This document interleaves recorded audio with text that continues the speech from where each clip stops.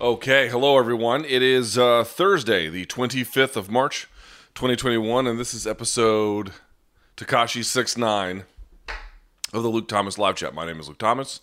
I am from CBS Sports and Showtime, and well, that's about it for today anyway. And let's see, we have to do a UFC 261 preview, I'm sure. Yeah, and probably a whole lot more, right? We got a lot of stuff to get to today. So without further ado, let us get this party started. The hell is this thing? Jesus.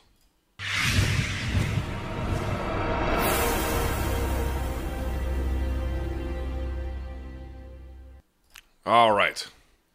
And if you'd be so kind as to subscribe, thumbs up on the video, share it with somebody who has not seen it before or you think could profit from it. I appreciate everybody tuning in for today's episode. I'm going to clean my glasses off here because now I have to start reading all of your questions. As you guys know, I put up a thread on the community tab on this site about 24 hours in advance, and everyone fills it up. And then you guys give those questions that you like thumbs up, and then those usually get moved to the top, although even then there's an issue with the algorithm. All right. There. Now let's go and take a look at what you guys have in store. Okay. First question. Does it make you feel like throwing up when people call Dana Uncle Dana? We'll turn this off too. No, no. I don't think of it in those terms. I wouldn't. I'll say this, man. It's amazing. Sometimes people will write me, and they'll write me being like, "Oh, I've been following you since like the MMA fighting days," which, in fairness, is now something of a dated reference. I was with them for a long time, but that was like something of a second or even third act in my career, which is to say, there's such turnover with the fan base that people don't even bring up the fact that I used to be editor-in-chief of Bloody Elbow. Like, that was the initial way that I had introduced myself to the community on something of a broader scale. And no one ever writes me being like, I remember you from these days. It almost never happens. But yet, from that generation to subsequent generations of fans, you still have this. Because it used to be a little bit more of a case where when Dana White was really in full promoter mode, post-Ultimate Fighter, when the UFC was really beginning to gain some steam, he was giving away stuff like it was, a game show. Like showing up to a place, a celebrity ass tickets, he's just chucking them tickets. Remember when they used to have these fan Q&As, and then the fans would be like, Dana, can I get tickets? And he'd chuck them tickets. To the point where he had to tell people to stop asking for tickets in these events because he just, couldn't give tickets to everyone all the time in those ways. But, very, very generous with these kinds of things. And the name just stuck. It stuck across generations, even among hardcores. And there's still turnover in the hardcore fan base. It's a testament to what he did as a promoter, I think, during that time. And also, to me, it's like a recognition of just the reality of the business. I mean, a big reason why the UFC does well is because their interests, the brand's interests, are significantly aligned with the consumers. That's true for any successful business. But what I mean to say is, when you think about matchmaking priorities, when you think about what kind of product they're usually able to deliver on, they're hardcore fight fans themselves. To an extent, they're just sort of treating that internal urge. And there's just a lot of symmetry. I think the community really responds to the strength of the product, particularly these days. They've been on a good run. And so, there's not necessarily that kind of alignment, let's say, between the consumers and the fighters. I think sometimes the fighters have a very different idea about what counts, what shouldn't, what the next thing for them should be, very, very differently than the fans. There's just natural symmetry there. So when you have these factors in play, the fact that he gets called Uncle Dana, yeah, it's not. I mean, you couldn't look at it and say surprising, interesting, but I don't. It's not a personal attack or anything. Like, that's just a way for them to describe a controversial yet by many well-liked promoter. I know they are completely different for many reasons, but who was bigger culturally in their prime, Ali or Tyson, at the time, as well as looking back now? Well, I wasn't alive during as weathered as I might look, that is even a beyond my time, far beyond it. I was a kid when Tyson, excuse me, was really at the apex. Or, I mean, I don't know what the apex. Yeah, about the apex of his stardom back then. But culturally, there's really no comparison. Ali isn't just bigger than Tyson. I mean, you could make an argument he's the most significant athlete of the 20th century.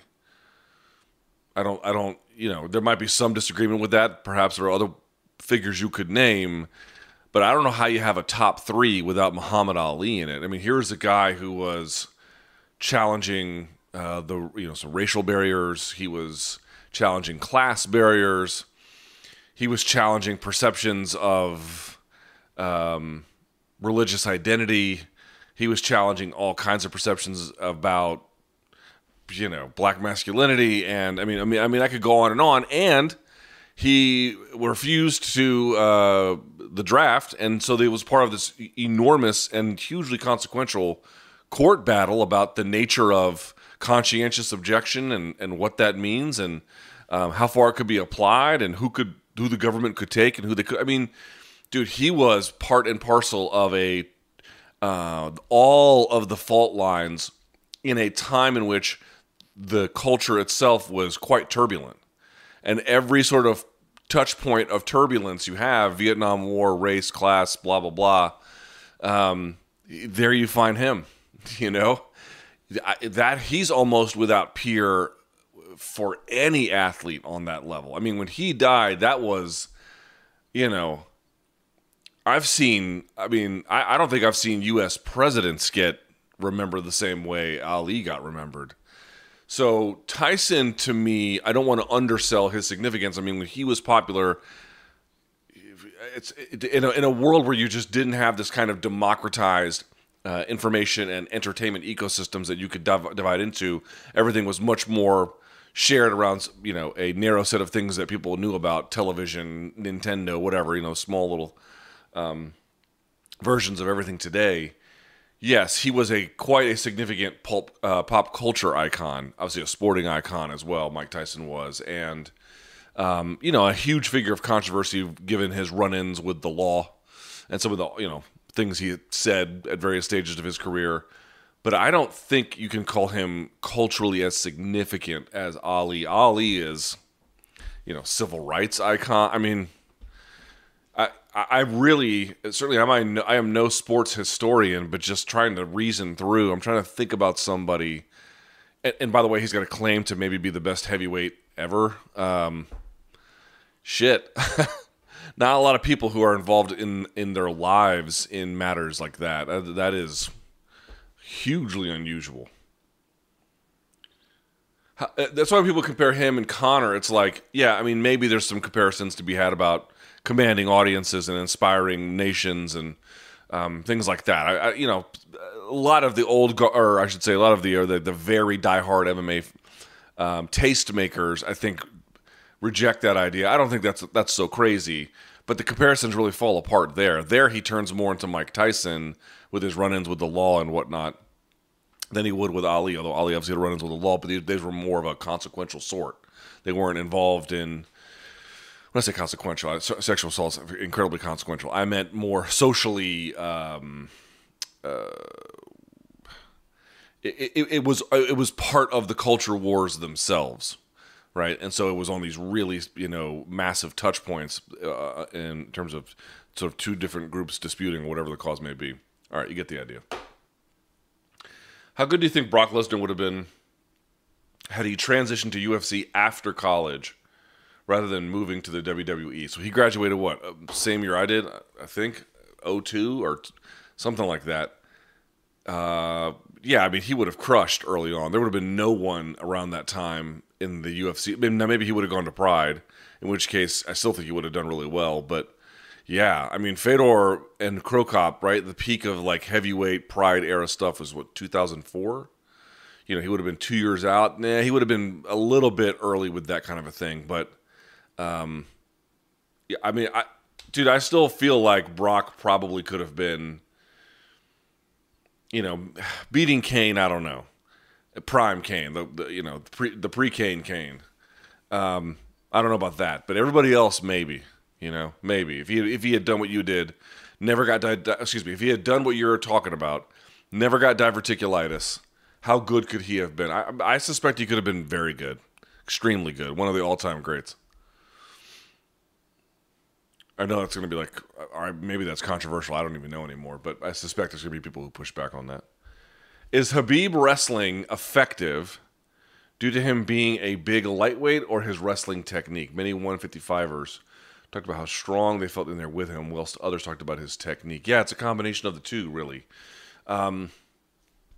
So basically, it's a couple of things. It is that when you're dealing with him physically, he's usually able to match or exceed his competitors in the particular dimensions in which the strength can be applied. And then on top of that, he is just a much quicker decision maker. This is much more effortless for him in terms of reasoning through what the challenge is. And he's got a good sense of the game and how to play it in that particular dimension. So it's all of them. He is a big lightweight. That is to be, no doubt, to be respected.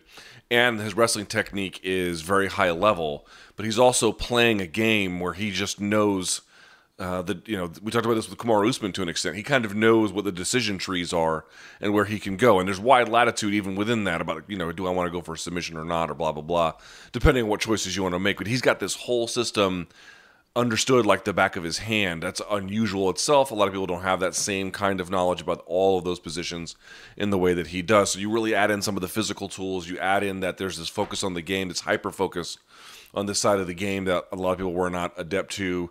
You add in some of the Sambo stuff that he did I thought was pretty interesting because it would allow him, there's trips and throws in judo and wrestling. All of them share trips, throws, and more standard takedown types. They all share them to different degrees, and they're all set up in various different ways, but they all kind of have that similarity. But I do think some of that Sambo past, like you see with Makhachev, gave him a little bit more on the foot sweep end, the tripping end. I used to, you would go and watch Khabib try to take a guy down with a double, and it didn't work, and he would stand in and twist into like an Uchimata or a Sotogari.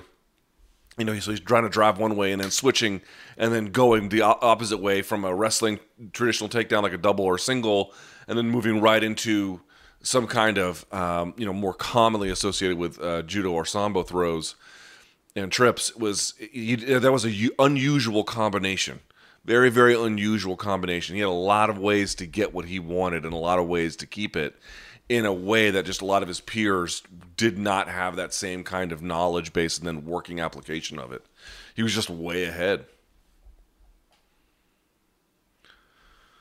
Hey, Luke, on your personal channel, I noticed you had started using some really cool red backlighting, which gave the image a real depth and took your production quality to the next level. Why have you stopped? Because I was just experimenting with it. I'm happy to bring it back. I just need the right time. I'll bring all that stuff. I bought all that stuff for a reason, so it's definitely going to make a comeback out. But most of that stuff you saw at first was kind of experimental. Hi, Luke. Miesha Tate has just announced her return to the UFC, not with one of which she is or was vice president, and will be fighting Marion Renault. Do we know if she's still with one or not? I don't know what the story is there. I need to reach out to her and see if she'll talk about that. But I would like to talk to her, actually. I got to host a couple shows with Miesha, so I got to know her just a little bit better. She's a really nice person and a dedicated professional, I think is a good way to put it. You know what? I think it's okay. Marion Renault is on her last legs as a fighter, which isn't to say she's some pushover, but she's probably getting out for a reason, which is to say she still could win this, and I take that seriously, but not what she once was. Miesha Tate has had 4 years off to not get her head beat in and take a bunch of abuse and got to have a family and see the world a little bit and is now feeling better and is still 34 is not too old. The division could use a little kick in the pants. Could be interesting. I don't find that crazy at all. Now, if she performs quite poorly, there's going to be some serious questioning that needs to happen, but that seems winnable for either person, and for those reasons, it's hard to know what would be on what grounds would we object to this. I like it. I think it's kind of interesting. But I really have no idea. I mean, with these MMA retirements, you know that eventually almost all of them will come back. Maybe people come back someday too. Who knows? But the one thing is, people always joke about MMA retirements, right? You never know when they're going to come back, but they do come back. The one thing you can't say is you're never quite sure how they're going to look. Sometimes they take the time off and they look fine. They look okay. Not too much ring rust, maybe an issue here, but they look surprisingly good or better than that there. And you're like, okay, no big deal. And then sometimes they'll take 2-3 years off and they look terrible. They look absolutely like a cheap version of themselves, and it takes them a while to get back. I have no idea what we're going to see here. Zero, none. And that makes it interesting for me. How do you think Chandler versus Oliveira will go? I think that if Mike doesn't blow him out early, that's Charles's fight to lose. Of course, Mike could blow him out early. Mike, he's been known to do that a time or two. So basically, just think about this one. Let's look at it from either perspective. If you're Michael Chandler, what do you really want to do? Do you want to go the distance with a guy like Oliveira? Well, you might on the grounds that if you can show that you have submission defense and you don't really get put in bad positions, and if he pulls guard, you beat him up inside of his guard and he can't get to your back. Yeah, if you're capable of doing that, it would send a huge message, but that seems risky. That seems like not a good idea. Your best chance of victory, I think, is really hammering him, is showing him in those exchanges to get him afraid. He is a guy who's been stopped with strikes in a number of different occasions. Which shows both his resilience, but perhaps some vulnerability there. And I think you really want to make him start second-guessing these exchanges and then go after him. I think you have to turn up the heat on him big time. But you have to do it from kickboxing and boxing range and be quite mindful of that. Clinch breaking, the whole 9 yards.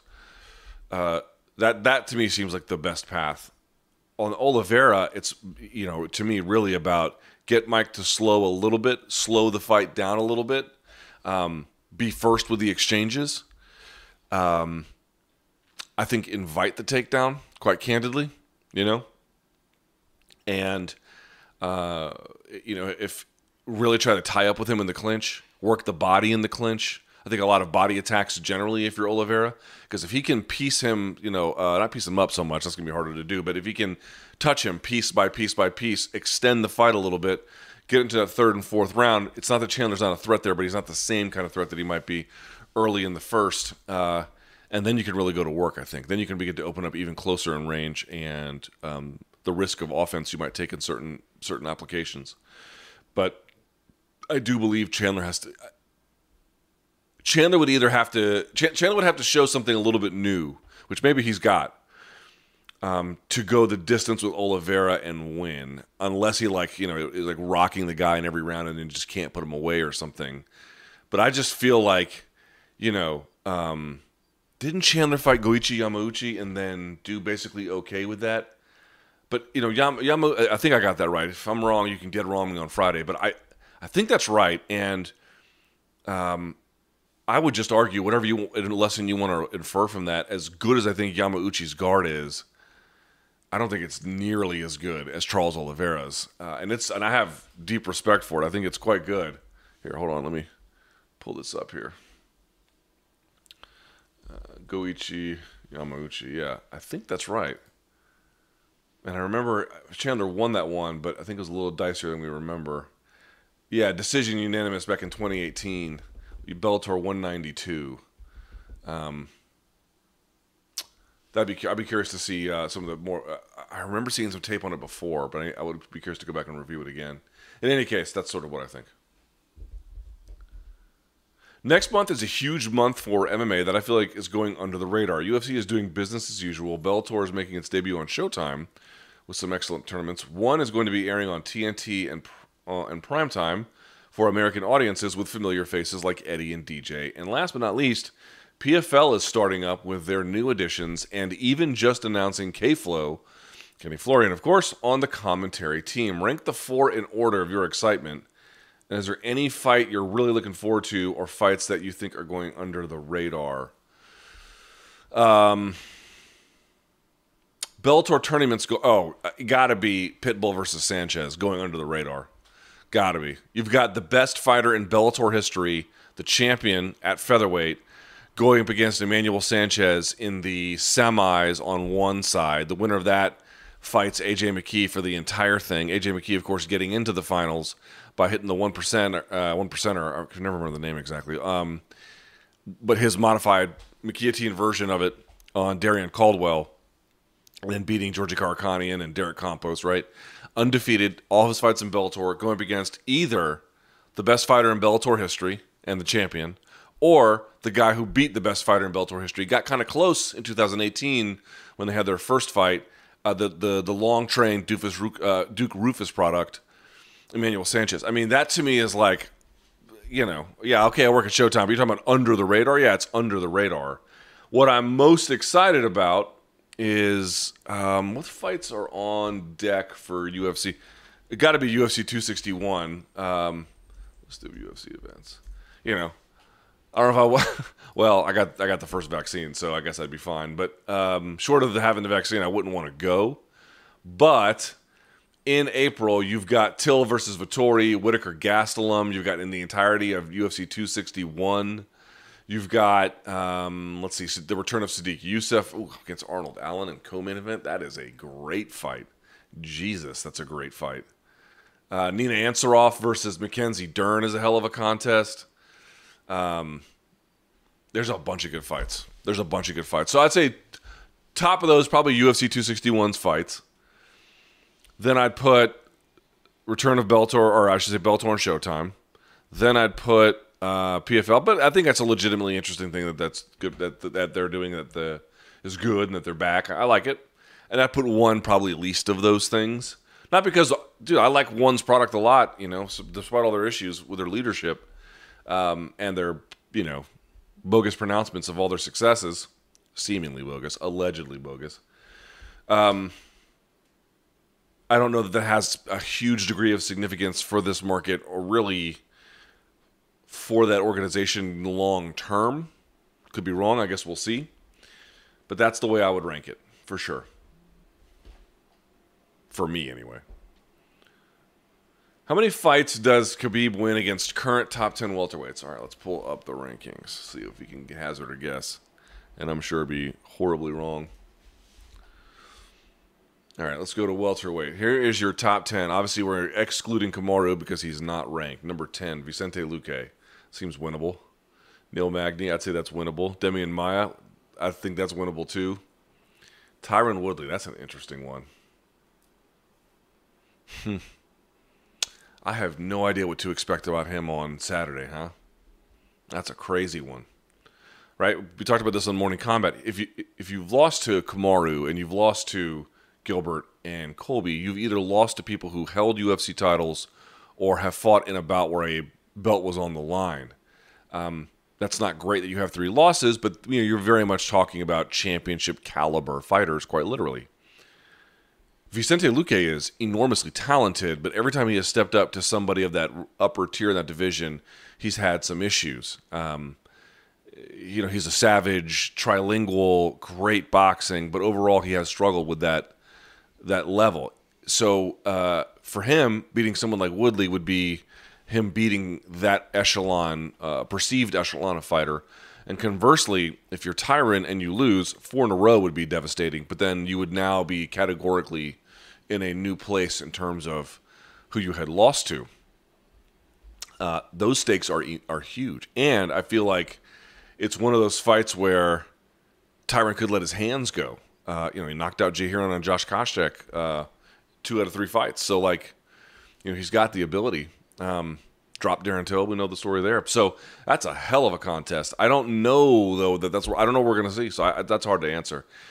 Chiesa seems like he might be too big. Edwards, maybe. Masvidal, maybe. Because Masvidal, could they make 155? Something like that. Covington, no. Burns, I don't think so. Wonder Boy would be an interesting one. But I think he could get some, he could get more wins than losses. I'll put it that way. You have been to a lot of boxing and MMA matches. What is the best or worst corner advice that you've heard in person that the cameras maybe missed. Oh, you mean like at a... Well, dude, I've been to a million regional shows. I mean, fellas, it ain't that hard to get an amateur license, and ladies too, I suppose, who are watching. It is not hard to get a license for amateur competition in the state of Virginia, let me tell you. Shit. You know, I have seen, you know... Here's some of the places I've seen MMA. I saw MMA in a place, I won't say the name of it, but it was in Fredericksburg, Virginia. And the second time I went to it was by accident, and it was filled with it was like a smoky pool hall. And then the third time I went to it, you're like, why are you going back to this venue? Because I saw Doug Stanhope there. That should give you some kind of an indication of the kind of place I'm talking about, right? I mean, this was CD. This was the Moss Isley Cantina, and other places too. I've been to, it's a good show actually, but it is part of it on a shooting range complex. The regional MMA is not normal. It's everything but normal, but that's what it is. So, okay. So what kind of advice have I heard there? I saw one guy, he was like kind of on all fours looking down, like his back is parallel to the ceiling. And there's a dude atop of him, like behind him, like the guy on all fours couldn't see. He's just kind of standing there. And the dude behind him is just like raining shots to the side of his head. And the ref is just looking at him. And you're like, dude, you going to stop this thing? Or, what's going on here? First of all, came to find out that the guy who was losing and the referee were training partners. Okay, so that couldn't be an issue, could it? You're just like, what the fuck are y'all doing? I mean, that's such a conflict of interest, as you can see. Oh, my training partner is super tough. I'm going to let this one ride because I know he can come back. Meanwhile, that guy was taking an epic fucking beating. And I remember his corner just yelled, stand up.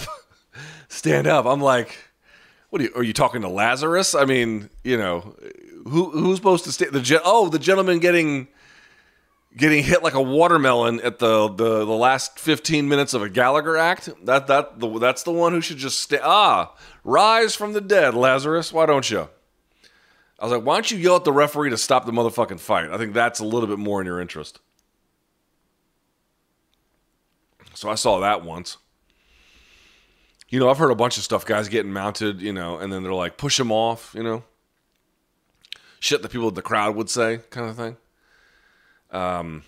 I've seen guys go out and then they come back to the corner and the corner just like hands them a bottle of water. I mean, let's say this person got just worn the fuck out. And they maybe shouldn't be there. Like they've got gym shorts they got at Dick's Sporting Goods on, which is fine for like training. I mean, I'm not like they're quality shorts, but that, it's usually not what you fight in if you can at all avoid it for a lot of different reasons. And going back to the corner, and the corner is probably his friend, hands like a water bottle and say shit to him. There's like no advice. Dude, I always tell people, this will not mean as much because of the pandemic. Because through the pandemic, you just don't know how good you've had it. I'm telling you, you don't know how good you had it. With the Apex and Fight Island and then the silence and being able to hear all the punches, and there's no better example of this.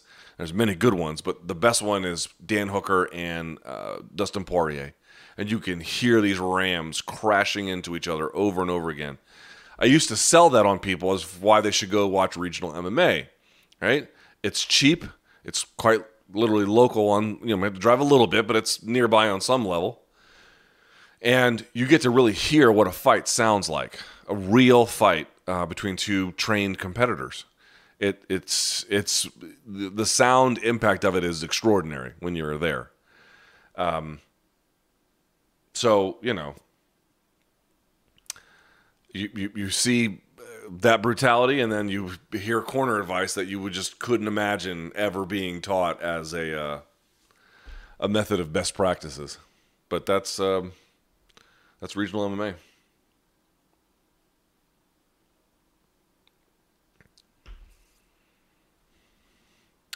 Vladimir Klitschko was deemed by many to be a boring champion during his time as the heavyweight boxing champ. Do you think it's harder to call any UFC champion boring because of the multifaceted, never-changing nature of the sport. Boy, that sounds like you are tempting fate to say, oh, it's harder. Okay, yes. Yes, it might be a little bit harder. I also think that, like, with heavyweight MMA, you obviously get the kinds that go 3 rounds of 2 dudes who are certainly formidable competitors, but not going to win any bodybuilding competitions anytime soon, laying on each other, for 15 or more minutes. You do get a little bit of that, but also the nature of heavyweight with those little gloves is the power carries, and it's just too chaotic at that weight class for the norm, I would say, to be the 2 guys laying on each other without seemingly a whole lot of something happening. So in that sense, there might be something to it, but I would be very careful about drawing rules about the changing nature of MMA as a key contributor to a consistent ability for those fights to be better. That could, maybe you just don't like boxing as much, which is okay. But I think that might have more to do with it. A lot of people who want to tell you MMA is more dynamic. Yes, that's quite literally true that MMA is more dynamic in the sense of the modalities of combat that you are allowed to use. It just is, what you can see is incredibly diverse and in many ways spontaneous and highly effective and blah, blah, blah. You can go on and on. But that doesn't necessarily translate as to having a more advanced fight palette. I was talking to Steve Farhood, who is just an absolute gem of a person, legend in the fight game. My goodness, this guy. And somebody who's been at every level of it, whether it was the high-level fights, the high-level prospect fights on Showbox, of which he's been a key part, or just, watching in his spare time coming up as a boxing fan, and even now, some of your Golden Gloves levels or even all the spaces in between. He really just has lived a life of boxing. I asked him if he was into MMA because Al Bernstein, you might know the commentator, has commentated MMA on Showtime. He did it with Steven Quadros for some of the Show XC cards and was very good at it. And he loves MMA. He's all about it. Steve doesn't care for MMA, but he doesn't hate it or anything like that. It's not for him. And you have to understand that. But, while certainly he's from an older generation, you talk to this guy about fights, about what makes fights interesting, about what makes fighters unique and special. This is a guy whose palate is extraordinary. He really understands the deep significance and nuances of every perceived variable in a fight and everything outside of it. And so a lot of times, we want to take the more dynamic range of what's possible in an MMA fight as shorthand for greater sophistication. And in some ways, it kind of is a little bit of an evolution of things. Certainly, I want to be fair about that. It very much is an evolution of things. But at the same time, an appreciation for one and not liking the other. I'm not judging you for it. People like what they like, okay? But in either direction, if you don't like boxing or you don't like MMA, that by itself is not evidence of purity, I think, or sophistication even. I think specialization about each of them on its own is sophistication.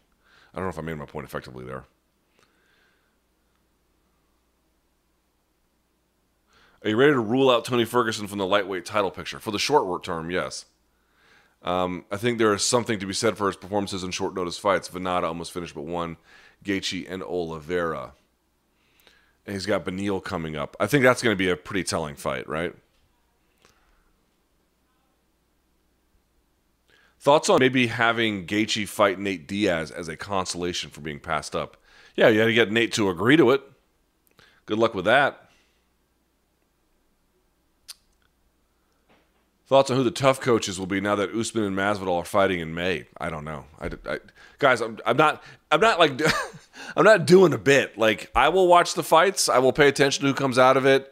And I've recognized openly there is a enormously declined but measurable, consistent, engaged audience that likes this stuff.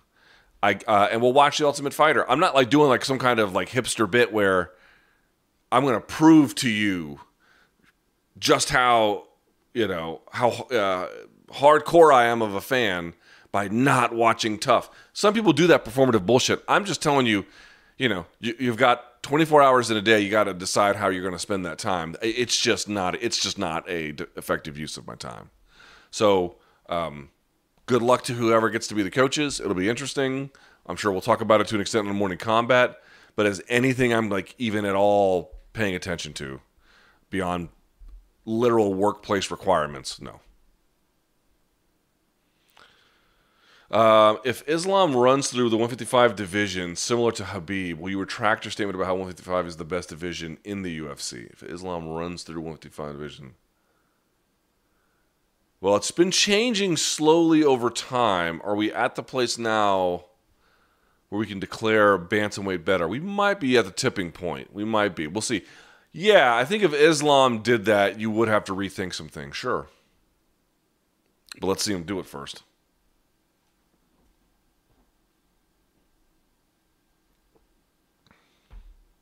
And also, by that point, it may be true independent of his verification of it.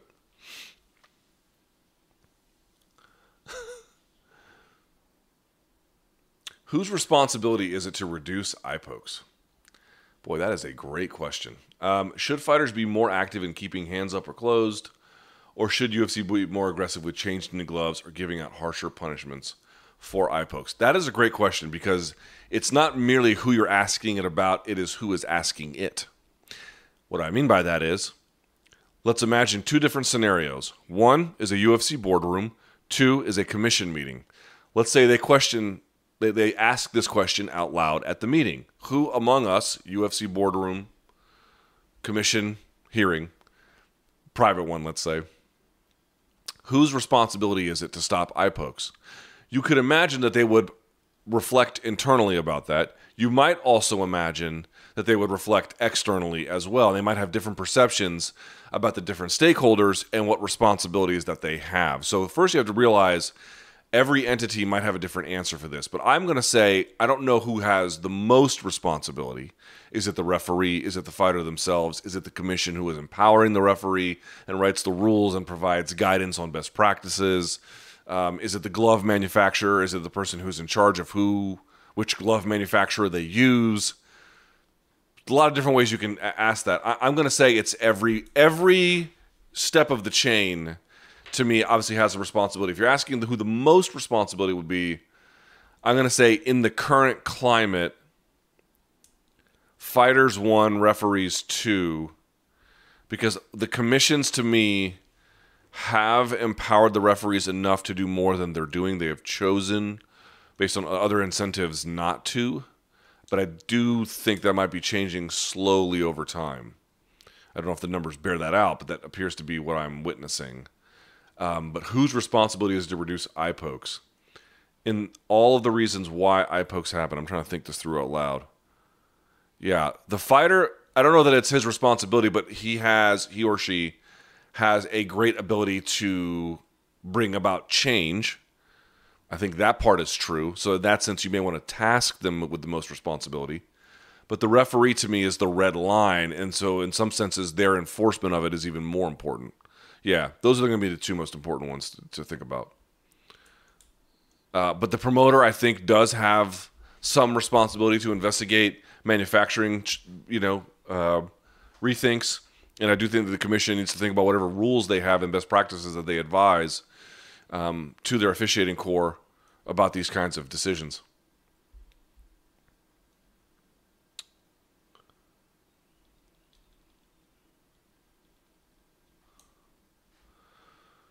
Let's see.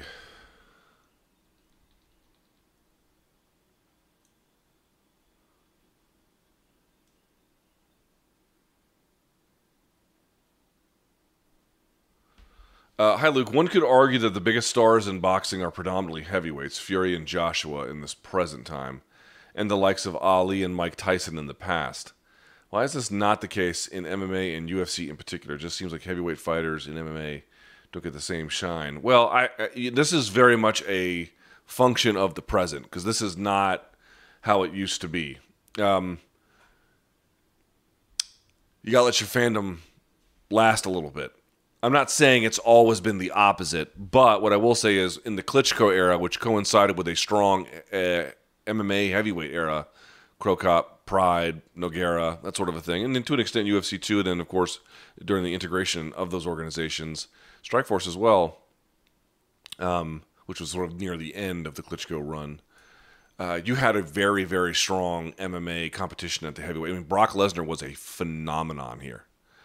It's just, there's just not, I mean, Stipe, I told you guys this before, I've been so wrong about him, and then really doing these resume reviews, I really like doing them because I really felt like for the first time I was beginning to get a better understanding of what I had been missing about Stipe Miocic and why he was so good and why he had achieved so much and why perhaps I didn't get it in real time in the way that I should have. But he is something of an accidental champion for a lot of different reasons to a lot of different people, and even in that role, he just wants to be a family guy. He doesn't have a larger-than-life personality. Tyson Fury is an enormous man with an outsized personality to the nth degree. Anthony Joshua is a promoter's dream come true. To an extent, Deontay Wilder is as well. And then you have a series of other fighters, you know, hovering around that area, the Ruizes and the Whites and the Povetkins and the blah-blah-blahs.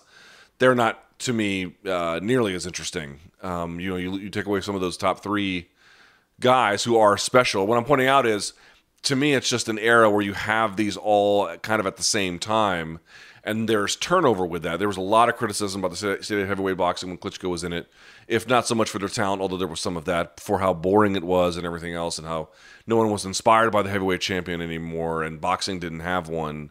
MMA was offering a pretty good product at the time. How much the public was connecting the dots between, wow, over in MMA, they really have some strong heavyweight competition. I don't know. Couture was popular for a time. Obviously, he was on the smaller end, but he did fight and win titles at heavyweight, including after the 2005 boom. I think it was 2007 or so. He beat Tim Sylvia, which was huge. They're just looking for the right ones. Right now, boxing tends to have two guys from the UK. Couldn't be more different, yet in many ways are obviously very similar, and that fight is going to be huge, huge, huge. It's just a special time and place. These things naturally churn. There's nothing structural that I can detect, that I know about, that would make it so that the heavyweight champion of MMA couldn't be as popular or more than the dominant figures of boxing. Maybe not get as much money. There might be some constraints I need to more thoroughly consider, but in general, if things line up the way they're supposed to, they'll get their shine. Thoughts on how Vettori versus Till might go? I tend to think Vettori is. I tend to think he's a tough customer, dude. I tend to think he's probably going to win that, and then UFC's going to run that one back with Adesanya. That really is an interesting one. I think Vettori's takedowns are super underrated. His choices are better. He does, tend to maybe do a little more volume than he needs to, but he has come a long way as a competitor, and he's already good. Till's obviously a good size for the weight class, but so is Vettori. Dude, Vettori's a tough customer, man. I take him very, very seriously. He's a super tough customer. Obviously, it's 5 rounds. I think Till's going to be a nightmare early, but I really think down the stretch you have seen Vettori tested in fights that have gone long.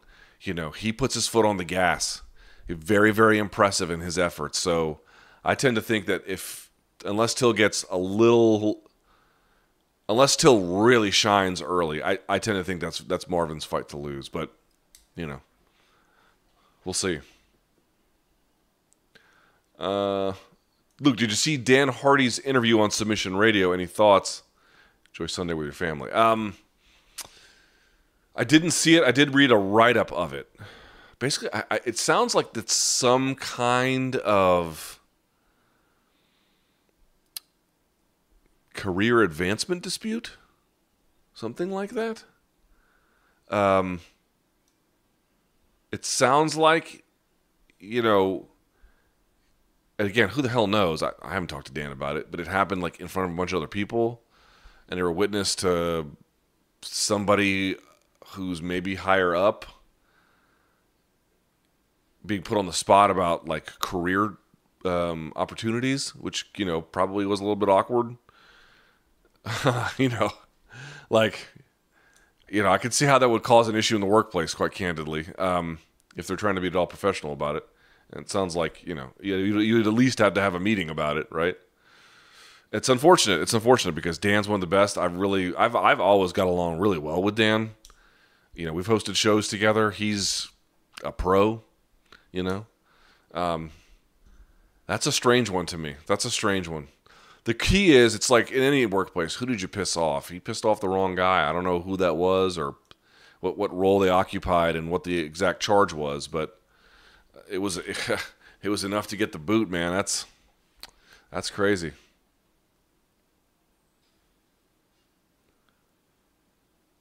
Can you talk a little bit about how much you believe height to be a factor in strongman competition? Alexei Novikov won World's Strongest Man last year, and he's just over 6 feet tall.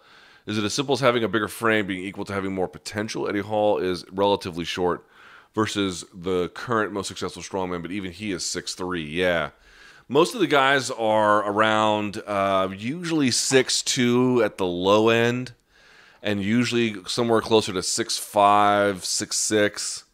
You see a lot of them 6'7". I think Brian Shaw's 6'8", 6'8" or 6'9", one of the two. I think Thor was pretty close to that, 6'9", 6'10", something like that. Yeah, I don't know that it's so much height, because if you think about it, it means, for a deadlift, you can't standardize range of motion, but if you're that tall, unless your arms are just absurdly long, even for your own body, you're going to have a longer way that you have to pull. So it couldn't be that.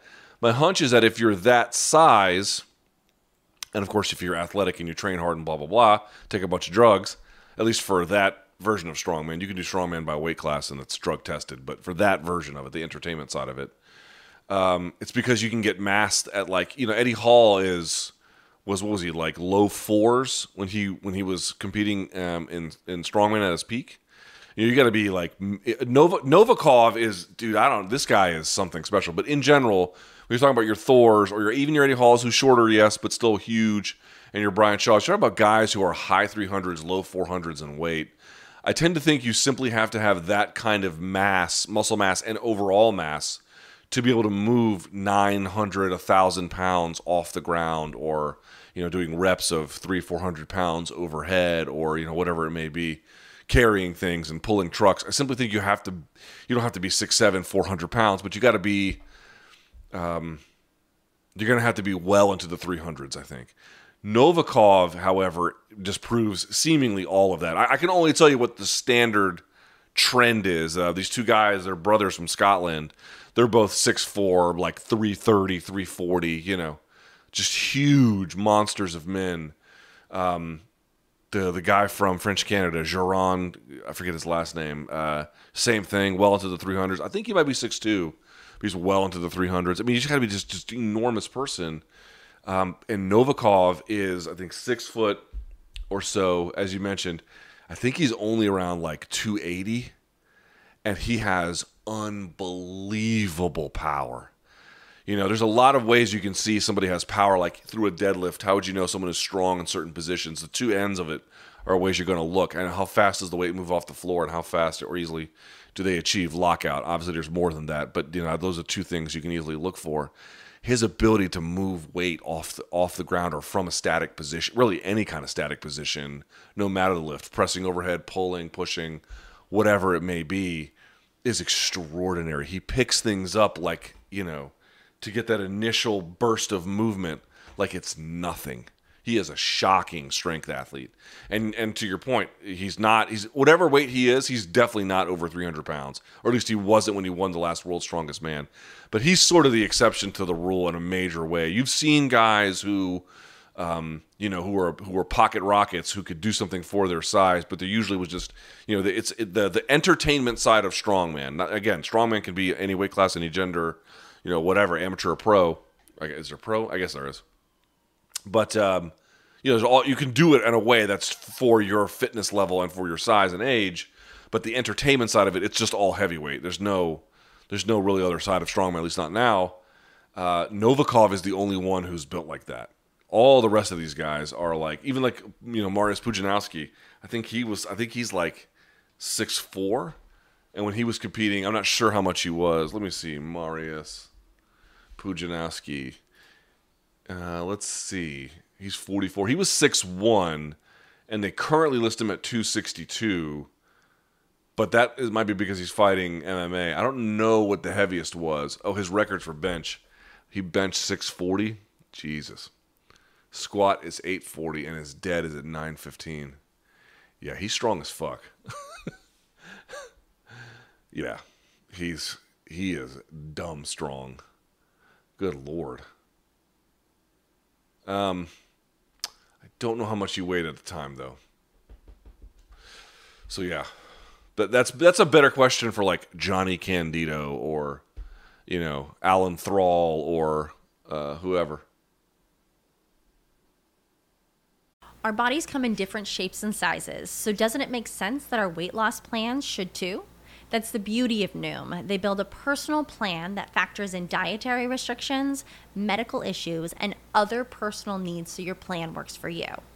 Noom doesn't restrict or shame when you want to treat yourself. Their flexible program focuses on progress instead of perfection. You don't have to give up carbs or anything. And with their daily lessons, you can learn something new about your food choices every day.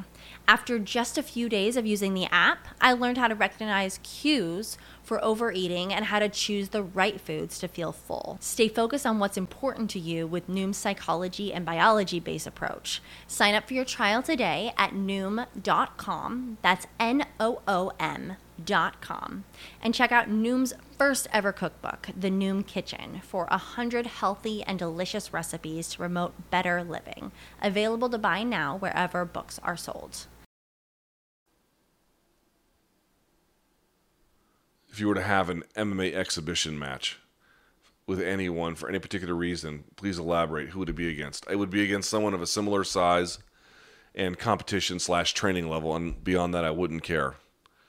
That's it. I don't have any grudge, believe it or not, to at this level, certainly, to go like fist fight somebody. Nah. Put me up against somebody who'd be competitive, and let's go from there.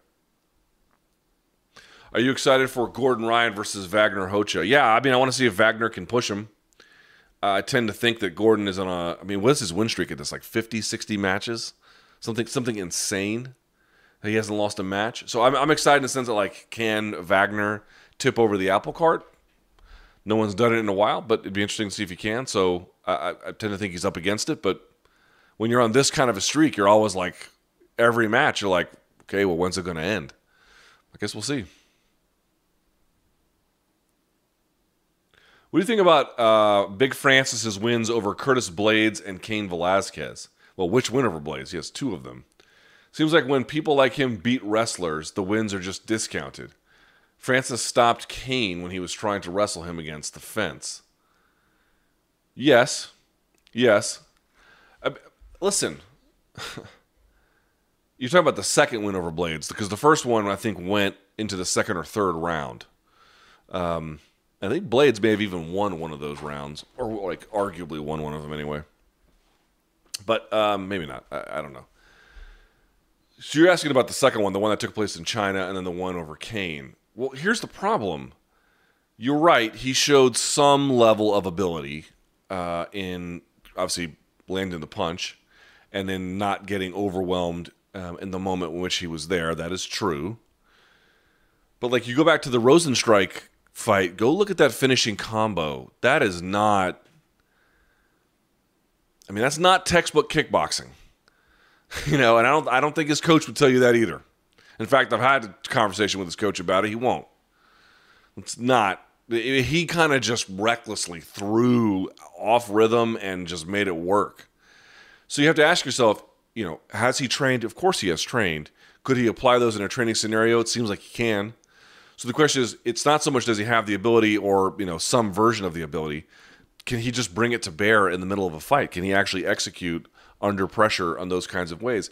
Maybe he was able to with Cain to a degree, but there wasn't a lot of it by virtue of how short it was. And because it's so short, not only was there just not a lot of volume of it, but the sophistication. He didn't have to deal with a series of chain wrestling attacks from Cain. So it's like, dude, the fact that he won can't be discounted But the fact that these fights all add up to like a minute and change or whatever it is, that is really massively significant. Because you just don't know what it's going to look like when the heat gets turned up to 3 or 4 or 5 or 6 or 7 or 8 or 9 or 10. The heat's getting cooked up to 1 or 2 at most. The fight is just different later, and there's no evidence one way or the other to make a clear determination about what kind of improvements he has made. The only people who know that are his coaches, and even they may not know, which is to say maybe Francis underperforms on Saturday, maybe he overperforms. But I mean, they're the ones, obviously, to be more sensical here, they are the ones who have seen the progress. But for you and for me, when folks are like, well, what can you take from Francis's wins? Okay, well, answer the question. What can you take? He did show some technique, certainly in staying on his feet against Velasquez. Obviously, in all of his fights, he has shown just otherworldly punching power. And that has mattered to a great degree, but he showed a lack of composure against Rosenstrike. Didn't intend to cost him, but it did against Stipe the first time. It's just this fight is fascinating because Francis is a very sympathetic figure, and Stipe is a well-liked figure. It's a very much a fight of gentlemen in their own kind of ways. But I really caution strongly against a broad conclusion here, unless you just have really good information about something, because as an observer on the outside, you just don't know what you're going to get with Francis. You really, really don't, other than big punching power. And, maybe this time that will be enough. But if let's say he knocks out Stipe in 10 seconds. What can you say you learned about Stipe's wrestling? Or sorry, not Stipe, I'm sorry, Francis's wrestling. You can't say jack shit. So let's just see what happens.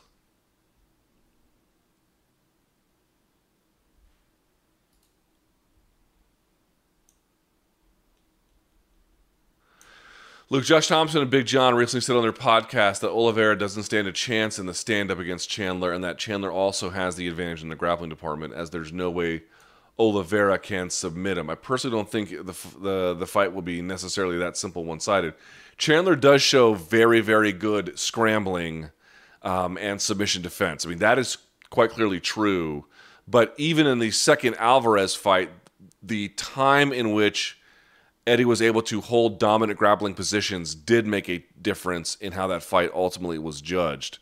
So I would push back on that pretty strongly. I would say that, yes, I can see certain circumstances, short-lived ones, where he might be able to go into the guard and avoid a triangle and back out, or land a big shot or two and then decide to disengage, or somehow just limit exposure, and then in those minimal interactions, show good defense and show some decent offense, and then the wisdom to not overstay your welcome. And that could accumulatively add up to be actually pretty important.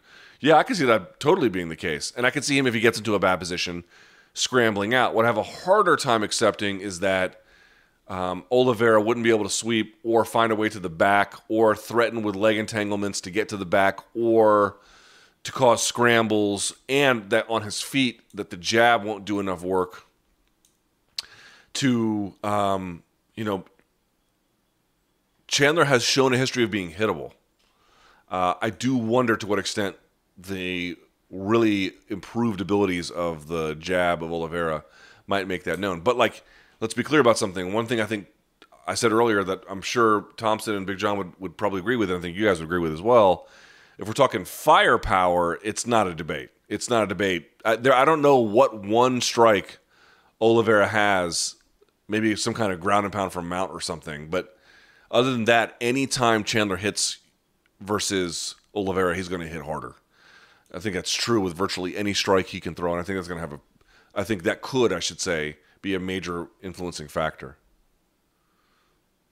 Should knees to the head of a grounded opponent be legalized? Yes, but you have to remember what that means. If they're on their back, no. Although I've seen that. Kevin Randleman light someone up for that. If they're on their shoulders or on their stomachs or whatnot, no. They have to be able to be on their knees such that neither hand is supporting. So in other words, you'd have to have. Let me think of this through. What you're trying to have is a scenario where they're just on their knees. Could you game it with both hands? Yeah, if you had both hands down, I think that'd make that the rule. You have to have both. but then you could still be on your knees and be up. Yeah, I'm not sure how you would write the rules on that one. So let me retract that halfway. I'm for a rule set that clearly defines the scenario where you could be attacked. Is one where the person is on their knees and their weight is supported, not with any use of their hand, but like their posture is at least somewhat upright. Their posture is not, their spine is not parallel to the mat or parallel to the ceiling. It's closer to perpendicular. Under those circumstances, could you write rules to reflect that? Yes. Those other circumstances, no, because the reason why the difference is there, at least in my mind, is you actually give the head room and the neck room for flexion. What is the difference between the kind of impact you could score from there versus one from a flying knee if someone level changed into you? I mean, it'd be virtually identical. So there's nothing in that sense specific about the kind of punishment or biological response that is possible, absent other ones we already allow. If your head is on the mat and you get hit a certain way, or your head is close to the mat, it doesn't have nearly the same ability. The neck doesn't have the same opportunity for flexion. And I think that can create a series of new problems that perhaps we don't really want to introduce.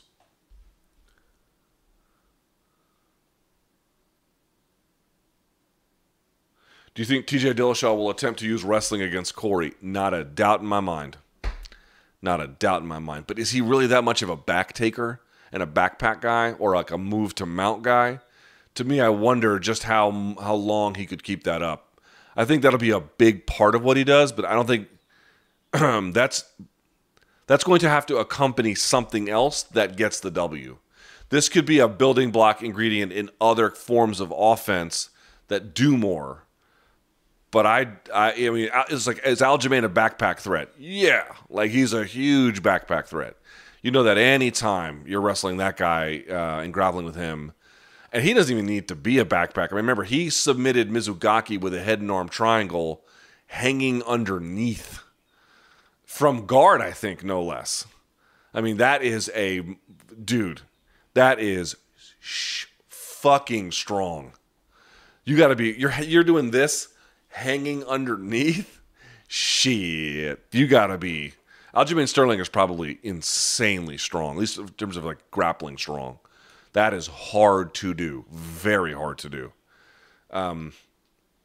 So, you know going in, you've got that to deal with. Is TJ that kind of a grappler? I'm a little less convinced by it. So, but if he uses that to set up some of his strikes or to create hesitations or things like that, yes, I think that could be very, very helpful, potentially.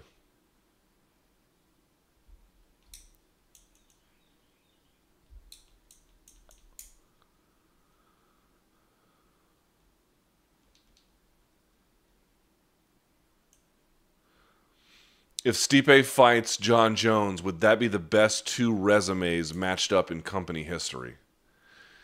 Ooh, it would be. Let's think about that. Certainly, if it's not number one, what would be? All right, let's think about some contenders. St. Pierre versus Penn is a big one. That was the first champ fight. I think that's right. You'd have, who else is a big one? You could have Amanda Nunes versus Cyborg is a big one. That might be bigger. The female GOAT and then the person who beat her to become the female GOAT. That's, maybe she was the GOAT before that, but she was definitely the GOAT after. That's an interesting one too. So maybe those three are the ones that would come to mind. But you're right. I mean, the storyline there, the very best to ever do it at 205 pounds, going up against the guy who, at that point, if he beats Francis, I mean, you better put some respect on Stipe's name now. But if he does it twice, shit, the best heavyweight UFC's ever seen. That's a hell of a storyline, man. That's a hell of a storyline. I mean, there's no denying that.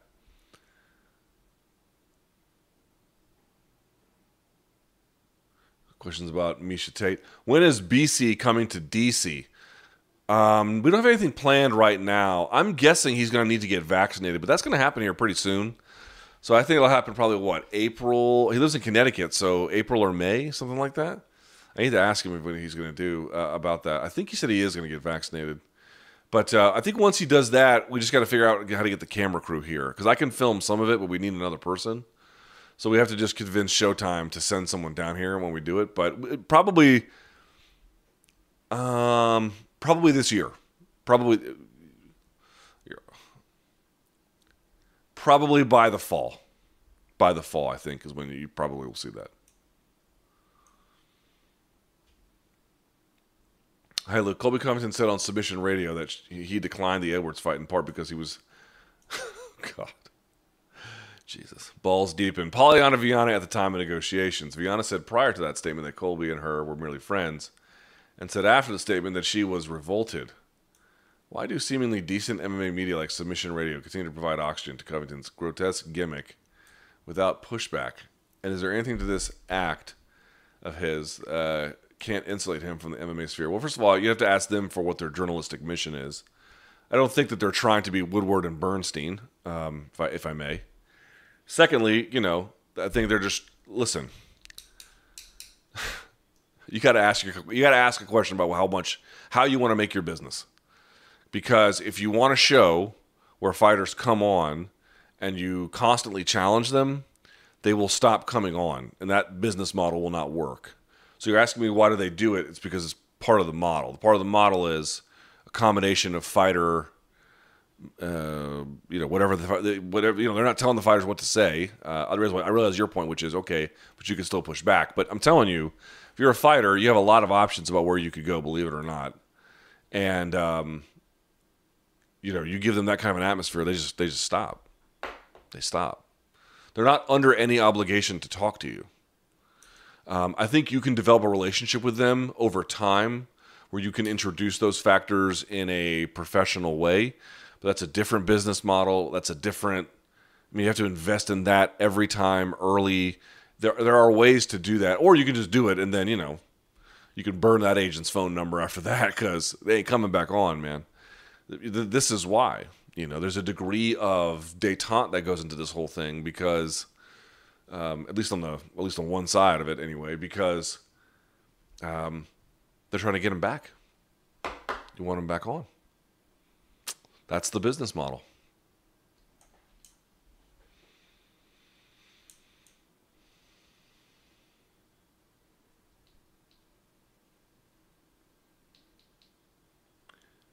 How does the pay-per-view do this weekend? I was wondering that. I don't think it does that well. But I could be wrong. I think that Stipe really did benefit from the Cormier fights in terms of the public's awareness and exposure to him and their understanding of him. I definitely think it made a big difference. It's hard for me to tell exactly how much the fight fans know about Francis. Obviously, hardcores are in on it. Casuals to some degree, but not a whole lot. Maybe 253, something like that.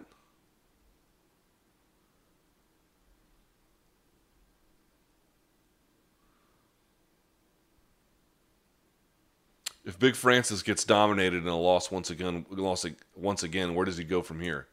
No way he can make light heavyweight. And if Stipe loses to John Jones, that's an even worse matchup in a lot of ways. I'd actually argue the opposite.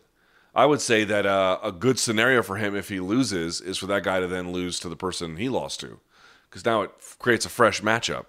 You might think oh, if Stipe can do that to him, John can too, and maybe that's true. Let's even assume it's true. Doesn't matter. It's a fresh matchup you can make. So no, the worst thing that could happen is what Rich Franklin had, which is as long as you're here, that dude from Brazil, the skinny dude from Brazil, is going to be here too. So you need to make a choice about what you want to do. That's much worse of a scenario.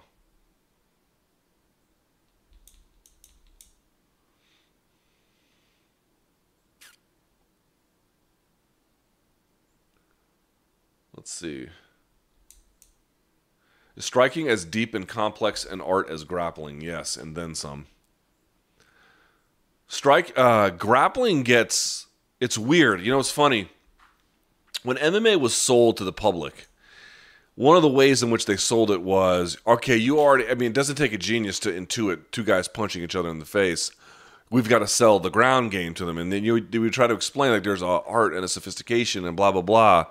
And then, jiu-jitsu kind of took off in the United States and has become what it has become. And then you talk to people and how much it has this yoga quality and a spiritual quality, and it's this chess and blah, blah, blah. And I don't mind any of those descriptions. I think they're all, for the most part, pretty true, or at least there's a really important element of truth to them. Okay, fine. But somehow along the way, this idea that because I can watch and you can watch two guys punch each other in the face, that we are equipped to understand the various nuances of it when two trained professionals do it. Like, where did it just assume that people... I mean, I go back to it, the Onion article, Area Man overestimates fighting ability by 4,000%. People seem to think that they know striking by virtue of the fact that they can, understand a fist driving through the air and hurting someone makes a lot of sense. Oh, right, yeah, that would hurt. Yes, that would be very, very devastating. Oh, you do it fast and hard. Okay, you must be better at it or something. And they don't. And listen, I certainly barely have a cognizance of it, but I'm trying. Angles and timing and distance and footwork and trickery and sleight of hand and height and reach and power. I mean, it is so much about good striking. Good MMA striking is so much about magic tricks, about making you think something's coming and then surprising you with something else. And it is insanely complex and difficult to achieve, and angular and geometric. It's brilliant, and it's tough, and it's everything to me that the other ones are. Now, there's a question of what level of sophistication you need for either of them to advance, and maybe there might be different levels at which they become useful for various purposes. In that sense, there could be some meaningful differences, but I tend to think that all the talk about the art and the brilliance and the chess match of jiu-jitsu, it's fine. It's okay. We've gotten so in the weeds on that, we've forgotten about the same kinds of considerations that can be applied to striking.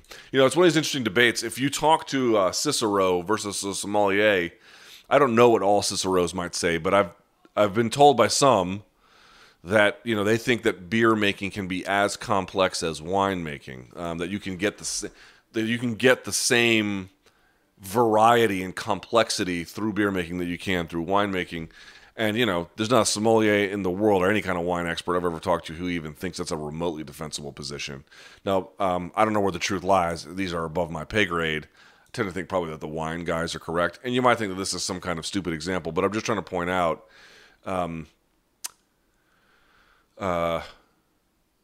In this case, there is significantly more sophistication, I think, with beer making than a lot of people realize, especially with the modern versions of it. And whatever the truth of the case of striking, I think it's kind of similar in that sense, which is to say, I'm kind of pigeonholing it this way. I'm just trying to point out that there's a greater degree of sophistication that has not been heaved upon it that maybe should be. That's a long-winded way of saying it. Sorry. Look, do you get annoyed with BC when he brings up the 4-minute rant Dana said about the media? No, I don't care about that. That was such bullshit that I will never... Okay. That video, to me, remains one of the most baffling things I've ever seen in MMA. I get that, if you don't know the details, it seems like the most effortless slam dunk that ever lived. And I'm like, if you are even remotely... Jesus Christ, now I'm fucking blind after taking my glasses off. Let me put them back on and everything. If you even remotely call yourself a fan of this sport and you think that video is convincing... you've probably been in a terrible car accident that did things to your brains.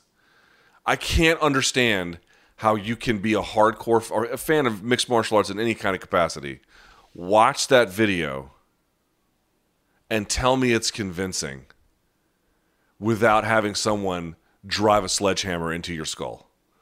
Now, if you've had a sledgehammer driven into your skull, I can forgive you. But if not, how is it possible you find that convincing? You can go through and find every single piece of information that they list, which, by the way, some of it doesn't even have anything to do with the pandemic. One of the articles Brian Campbell wrote said it was an epidemic. He wasn't talking about coronavirus. He was talking about fighters revolting against management for more money.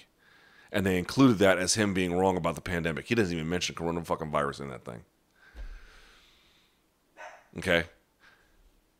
So aside from the fact that some of them don't even apply, all of them are from before or immediately after the Florida show. And in fact, 90% of them are from before the first Florida show, when they were going outside of commissions, when they were going to California and not using the California State Athletic Commissions, when they just wanted to barrel through without commission oversight, without somebody waiting a second to come up with some clear COVID protocol. That was, by the way, don't you remember they weren't even wanting to share these things with the media? New York Times had to obtain copies surreptitiously, however they did it. All of the criticisms come from then.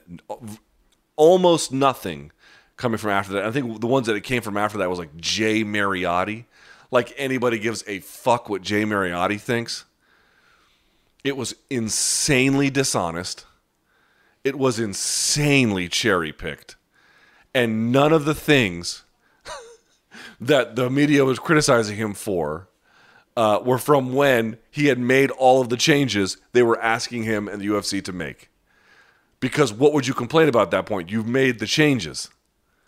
It is comical. So if he wants to bring that up every show from now until the time in which the show no longer exists, I wouldn't blame him, to be candid with you, because that was such a raw deal he got from such an incredibly bad faith video. You can't, how can you be that bold and you can't even stand on the merits of your own actions to justify the worldview? You have to pretend it all happened at a certain time before all the changes were made. Or rather pretend that it didn't, I should say. Comical. One of the most, what is the term for it? It's not Trojan horse, that's not right. But supposed to signify one thing and signifies the opposite. Anybody who comes to me and is like, yeah, man, Dana really got him, I was like, oh, pobrecito. I'm really sorry to hear you were in a terrible car accident and your brain was turned into a Dairy Queen Blizzard. Because a mammal whose brain functions and who understands the sport on some level should be able to go, oh, yeah, but that was before you went to the commissions, right? So then what are you talking about? That's the only question to ask. Oh, wait, these are all from before you went there? Oh, well, then why are you making the video? Oh, okay. Oh, I see. Right. Got it. Because you want to be unfair. Okay. Well, Brian gets to be unfair back. All right, last one.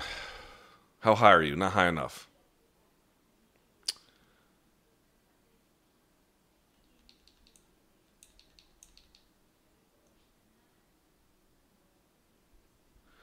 Do you think Adesanya favors Till for the purpose of ducking a fight with someone who presents grappling wrestling issues?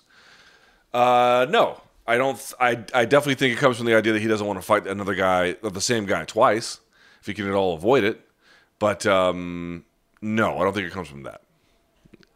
All right, that's it for me. Here, let me put this on. Let's see. We are back tomorrow, Friday's show. It's going to be me and a special guest. So stick around for that. If you want to email the show, morningcombat@gmail.com. Is the place to go. And, yeah, we'll be back tomorrow, 11 a.m. Stay tuned. And I will be doing a post-fight show on Saturday night immediately following the pay-per-view. Okay? All right. Until then,